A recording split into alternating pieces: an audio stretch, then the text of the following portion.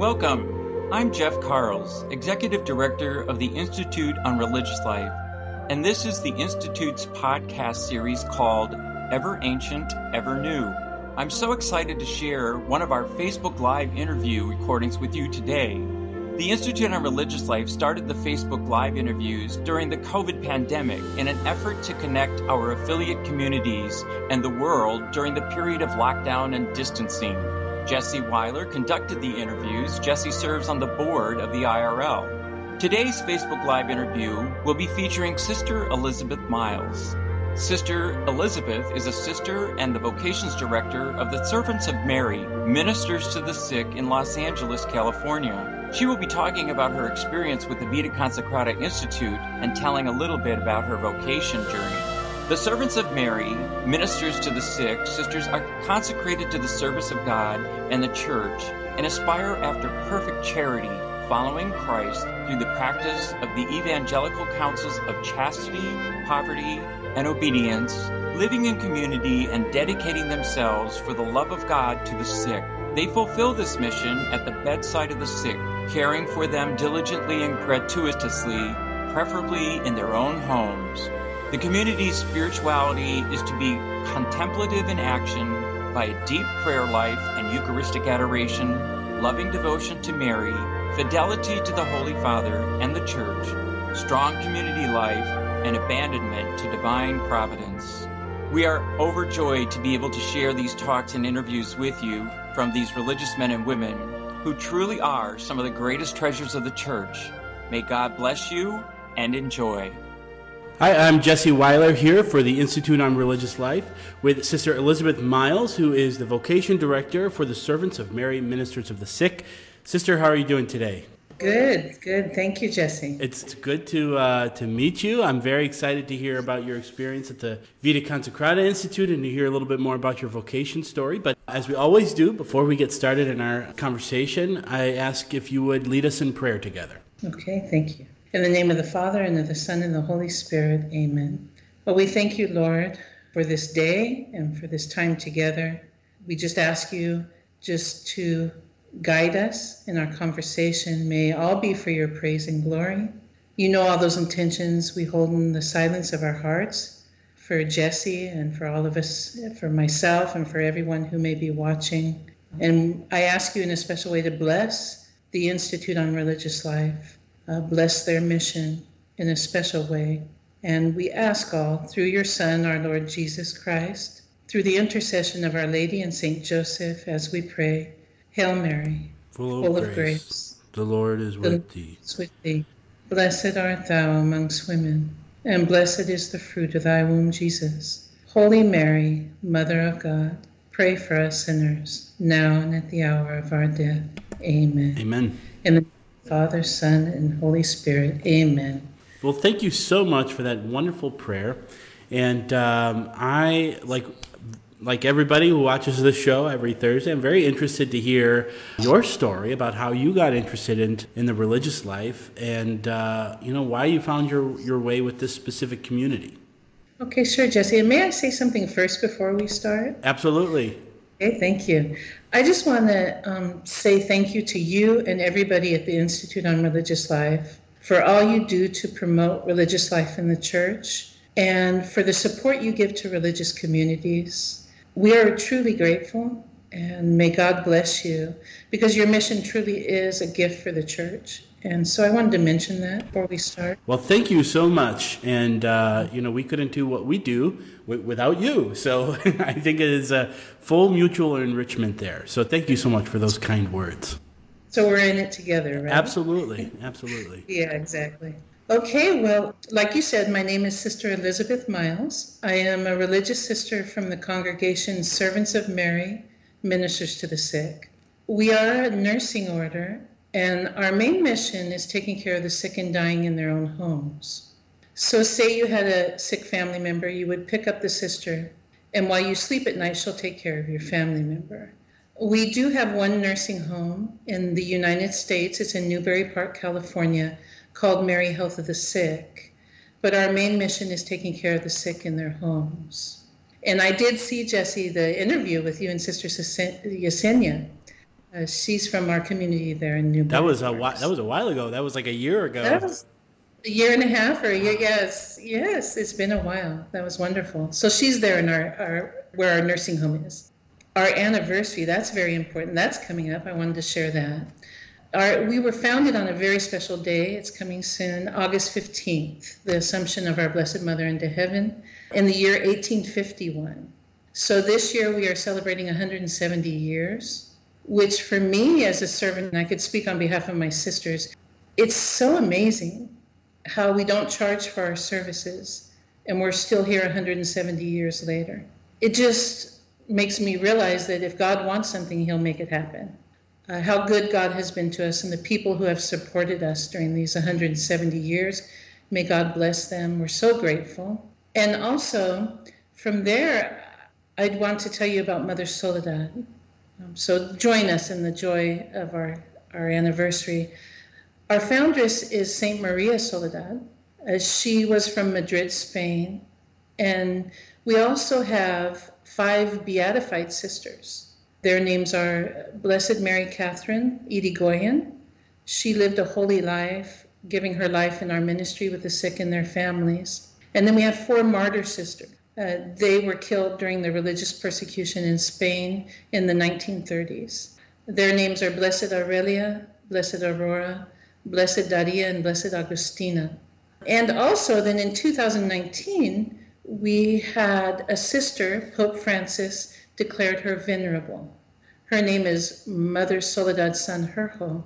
Sometimes people confuse her with our foundress, but it's a different sister. She's from Puerto Rico, and she died in the 1970s.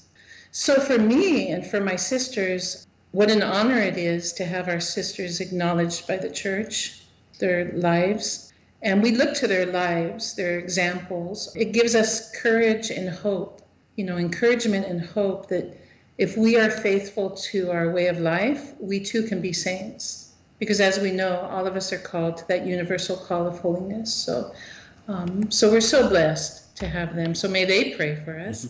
And please pray for all the servants of Mary that we be all that Jesus has asked us to be. So how did you get involved with the community? Were you a nurse first and then you said, hey, this is something I'm very interested in? Or did you go about that process after you were part of the community?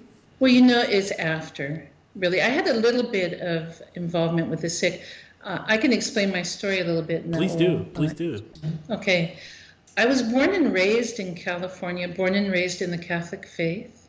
I had some things happen to me as a child, and my reaction to that was low self-esteem. So just to kind of give you where I was at as a child. I went through catechism up to confirmation in the Catholic faith. And then I got into that thinking, well, I don't need to go to church. God is everywhere. Pray wherever I want, even though I wasn't praying anywhere anyway. But I stopped going to church. And it's not because I didn't love or believe in God. It's because I didn't believe I deserved his love. So that's kind of where I was psychologically. So even though I wasn't going to church, I would go to a little Catholic gift shop. It was Casa St. Francis. And I would pick up holy cards. Do you know the footprints? Footprints in the sand, yeah. Yeah. Usually you see the plaques with the beach with the footprints on the sand. Well, in that poem, the part that touched me was when it said, Lord, why, when I needed you most, is there one set of footprints? And the Lord responds, it's when you see one set of footprints, it's then that I carried you. So this was very special to me. So what I would do is I'd buy these holy cards and then I would pass them out to people that I met who were going through difficulties in their lives. Started hanging out with friends. We were getting into trouble and Mom fought me on it. I was always so angry that she didn't like my friends, but it's like, why can't she like my friends? But you know how sometimes parents will go along with a child's behavior because they're afraid of losing their love or losing them. So my mom had the same concerns, except she never gave up. No was no and wrong was wrong. So thanks be to God, she never gave up on me. And so from there, to make a long story short, I had everything that the world said was important. I had my job, my own place to live, a boyfriend, a car, everything the world said, but there was an emptiness inside of me. There was always still something missing. And of course, it was my relationship with God. So finally, it's when I turned 30 years old. I had the boyfriend at the time, and I told him, well, either we get married or let's stop wasting each other's time. And so he said, well, I don't want to get married, thanks be to God. But not because marriage is bad. Marriage is beautiful. It's a sacrament in the church. A relationship between a man and woman is beautiful. But it wasn't my vocation. It wouldn't have been a good situation. So he said no. So I went on. That was my excuse to get out of that situation. So shortly after that, I went by the Catholic gift shop. And the owner, who became my good friend, her name was Ruth, she was at the counter talking to a customer about the Catholic faith. And in my ignorance, I said, well, they say that Catholic services are boring and we don't read the Bible. And I remember Ruth looking up at me with tears in her eyes. I tell you, Jesse, it was like Jesus was looking at me. And she said, what? And she proceeded to explain that Scripture is read at every Mass, that the Scripture is in the prayers and the liturgy, that when Father speaks in the homily, he's explaining Scripture.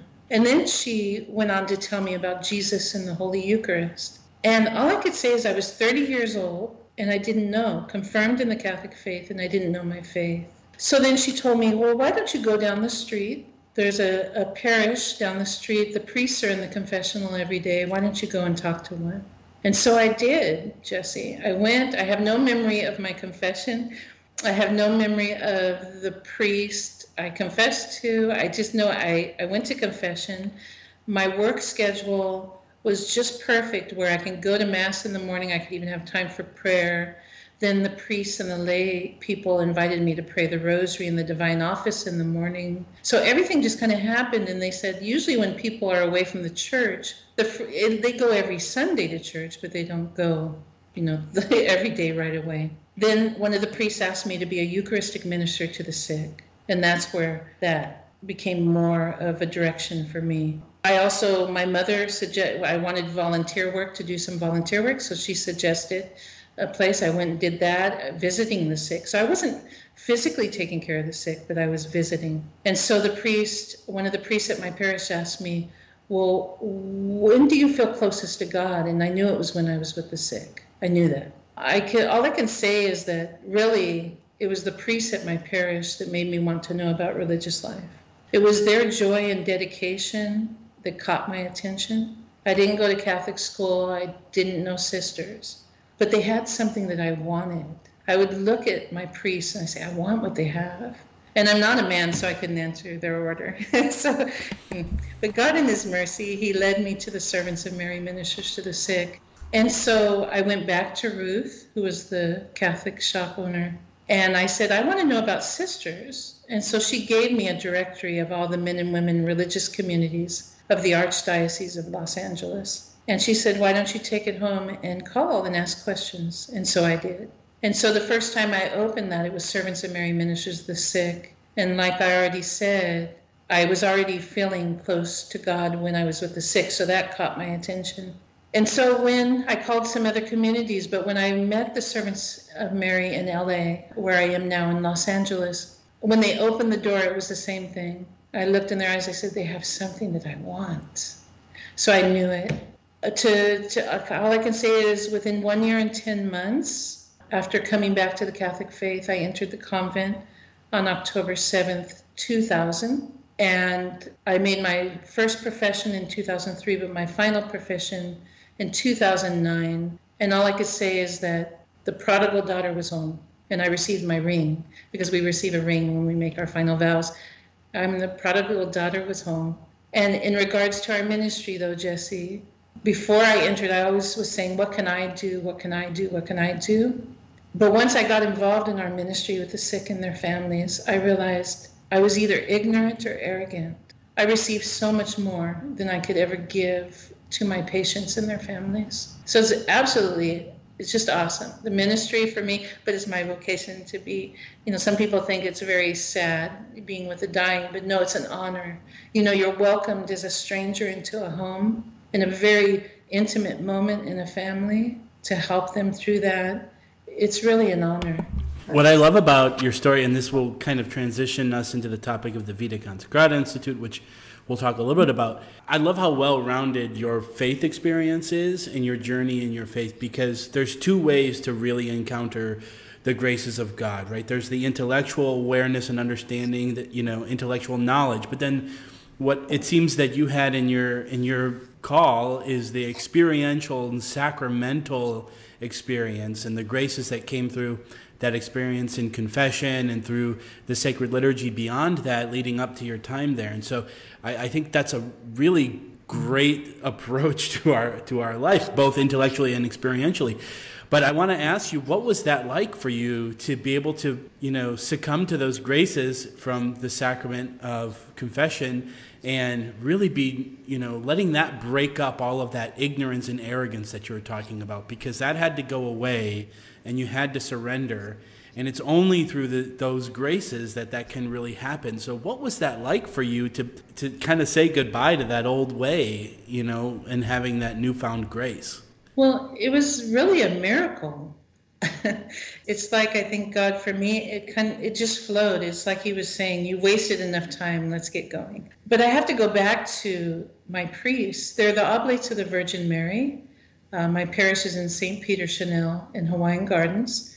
And when they taught me, when I came back to the church, like you said, through the sacrament and reconciliation and prayer and the liturgy, they taught me by their example, Jesus working through them in a powerful way, that Jesus was not just a story in a book. He was alive and he loved me. And no matter what sin I committed, no matter what I've done, his love is greater than my sins.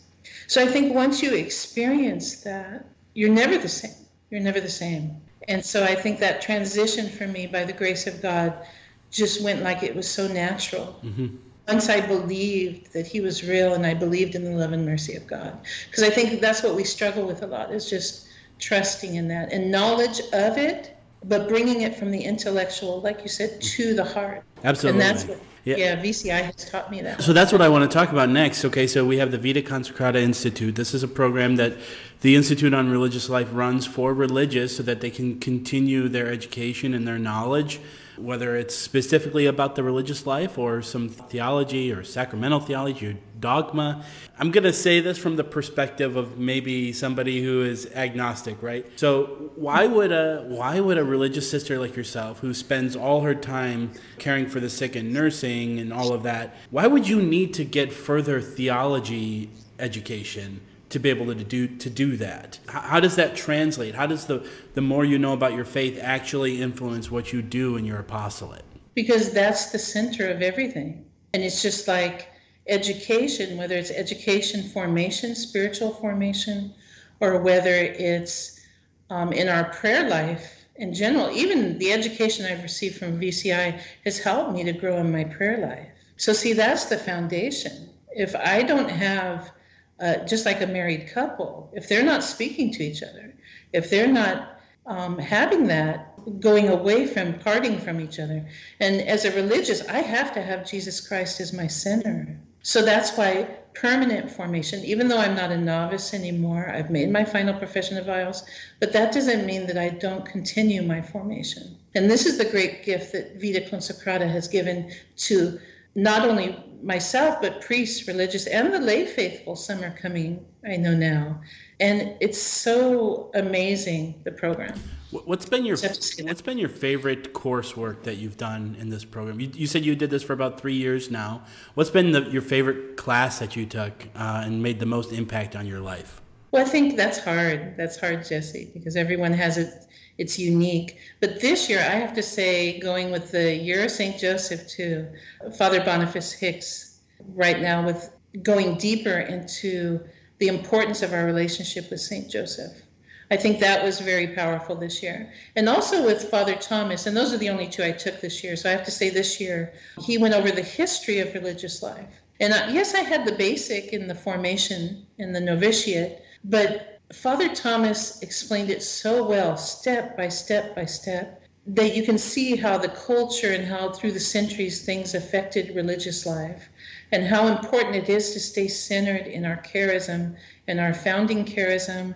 And he really went into all that. And it was just so amazing to say, wow, even the monastic part of it, he went into explaining monastic life. And we are considered, as servants of Mary, ministers of the sick, contemplative in action. And I used to kind of just take that, well, it's kind of like a word. Yes, we have good prayer. We have good prayer time. But I never really understood that meaning. But once I took Father Thomas' class this year, I saw how so much of my way of life as a servant of Mary is back in the beginning of monasticism. Things we do, silence in our meals, spiritual reading, like hearing Father Thomas explain that. So that was very powerful. So this year, I would have to say, was a very special experience. I wish I could stay the whole month. I could only stay 2 weeks because it's a whole month. But every time, every year has been, God has just spoke to me and worked within me in different ways through Vita Consecrata courses. And it's because the professors are solid, they're faithful to the church. And I have to say that, yes, they share their wisdom with us. You know, we say Father Brian Milady, this year Monsignor Calkins, I believe, the last name, excuse me if I said it wrong. They're not just giving us wisdom, they're living what they're teaching us. And this is what makes the difference. They are taking the intellectual from the head to the heart. And that's what they're encouraging us to do. Because we can all be superficial. Priests, religious, all of us. We're human beings. And I don't want to be superficial. I didn't enter the convent to stay on that level. So that's why I'm so grateful to God, my congregation, for allowing me to go to Vita Consecrata. So one of the other treasures about the VCI is that it's not just one specific community going out there to get, further formation, but that you have religious from all over the world coming together. What's that been like when you get to, not necessarily network, but get to live and be in community with other communities and other charisms and sharing experiences? What has that been like for the last 3 years? I could say as a religious, we could get tired in our ministries. We could get discouraged. Going to VCI, just seeing that we're not in it alone. We're in this together. And I could say it in a simple way that the church is alive. We could look at all the negativity in the media. We can look at all those things, hear those things negative about the Catholic Church. But when I go to VCI, I see, no, that's all a lie. It's a lie from the devil. And so I'm just like, no, look at this. Men and women are giving their lives, and even lay faithful who are desiring to join with us to bring Christ to this world. That's why, don't listen to what the media is saying. The church is very much alive. And there's moments where I was going through ups and downs, and VCI helped me to not fall into that way of thinking. The church is very much alive. So you talk about, the intellect leading into the heart and then into action. This is something that I've heard from one of my mentors a few years back. He always talked about this process, head, heart, action. So you get understanding of knowing something, you let your affective part of our nature enhance that emotionally, and then it leads into the action, right? So my question is, are there ever times where, the heart has to lead the intellect, where the affective nature of our human nature has to lead us into a new area or a new realm of intellect? I would say, I don't want to say it's black or white, because it's not. But when you're really having a deep prayer life, that's why our prayer life is so important, our spirit of discernment. Sometimes, yes, I think God speaks to us in different ways. But I wouldn't want to say all the time, go with your heart, you have to discern that. You have to take some time to really, and even if it's decision making or whatever that is, to always go to someone who is wise, a spiritual guide or a confessor, or maybe someone is wise and living their faith. It's important not to do it alone and just go by the heart. But yes, I would say it can. God can guide us through that. It's always easy to do the things that you want to do, that you have a desire to do, right? But it's just as important to make sure that you're thinking about those things first properly. We all do things that we know we shouldn't do, but we do anyway because we just desire them. That's the nature of concupiscence. So my last question about all of this is, how has your experience at the VCI enhanced your experience with your community, servants there, and the apostolate? How is that directly affecting those that you are in community with and those that you serve? I think it goes right back to my relationship with God, how my formation I received there brings me closer to Him. And so I'm more able to find Jesus in my sisters. And from there, I can find Him in my patient, be more receptive to God's presence in others. I think by being formed and remembering why I entered and having a greater knowledge of my consecrated life, it all brings me closer to God, which helps me to be more receptive to His presence around me. I think that's a great answer. I think that makes a lot of sense. I think that's it. It's a mutual enrichment of prayer and study. The more you pray, the better you can study and increase your intellectual abilities. And then the more you know, like you said, the better that you can pray and serve and lead that into action. So I think you hit the nail on the head there. I think that's absolutely excellent. And we hope that, if anybody's out there, any specifically religious, are interested in this, we've posted a link to the Vita Consecrata Institute, so you can check out the information there. Sister, if somebody is interested in the ministry and the work that you do out there in LA, where can they go to find out more information, maybe do a vocation visit or come out and help or volunteer? Okay, well, our website is one way. That's sisterservantsofmary.org. And in there, you have the different locations. If you look for the locations of our convents, you'll find the phone numbers. Also, there's a message. If you go through the website, you'll see a place where you can leave messages. And of course, anything vocational will come to me. And so I think really the website should have all the information, any phone numbers right there at Sister Servants of Mary. So I went ahead and posted that on the chat there so that people can get an easy link there. So you can find out information about the Vita Consecrata Institute, or you can find out information about your religious community.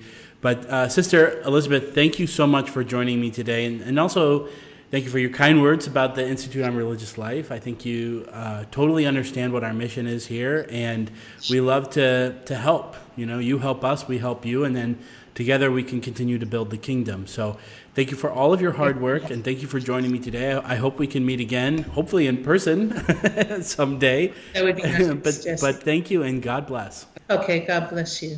Thank you for joining us for this podcast. I hope that this podcast has inspired you and that you will pray along with me for an increase in vocations to the priesthood and religious life. In the name of the Father, and of the Son, and of the Holy Spirit, amen. O God, throughout the ages, you have called women and men to pursue lives of perfect charity through the evangelical counsels of poverty, chastity, and obedience. We give you thanks for these courageous witnesses of faith and models of inspiration. Their pursuit of holy lives teaches us to make a more perfect offering of ourselves to you. Continue to enrich your church by calling forth sons and daughters who, having found the pearl of great price, treasure the kingdom of heaven above all things. Amen. Thank you, and God bless.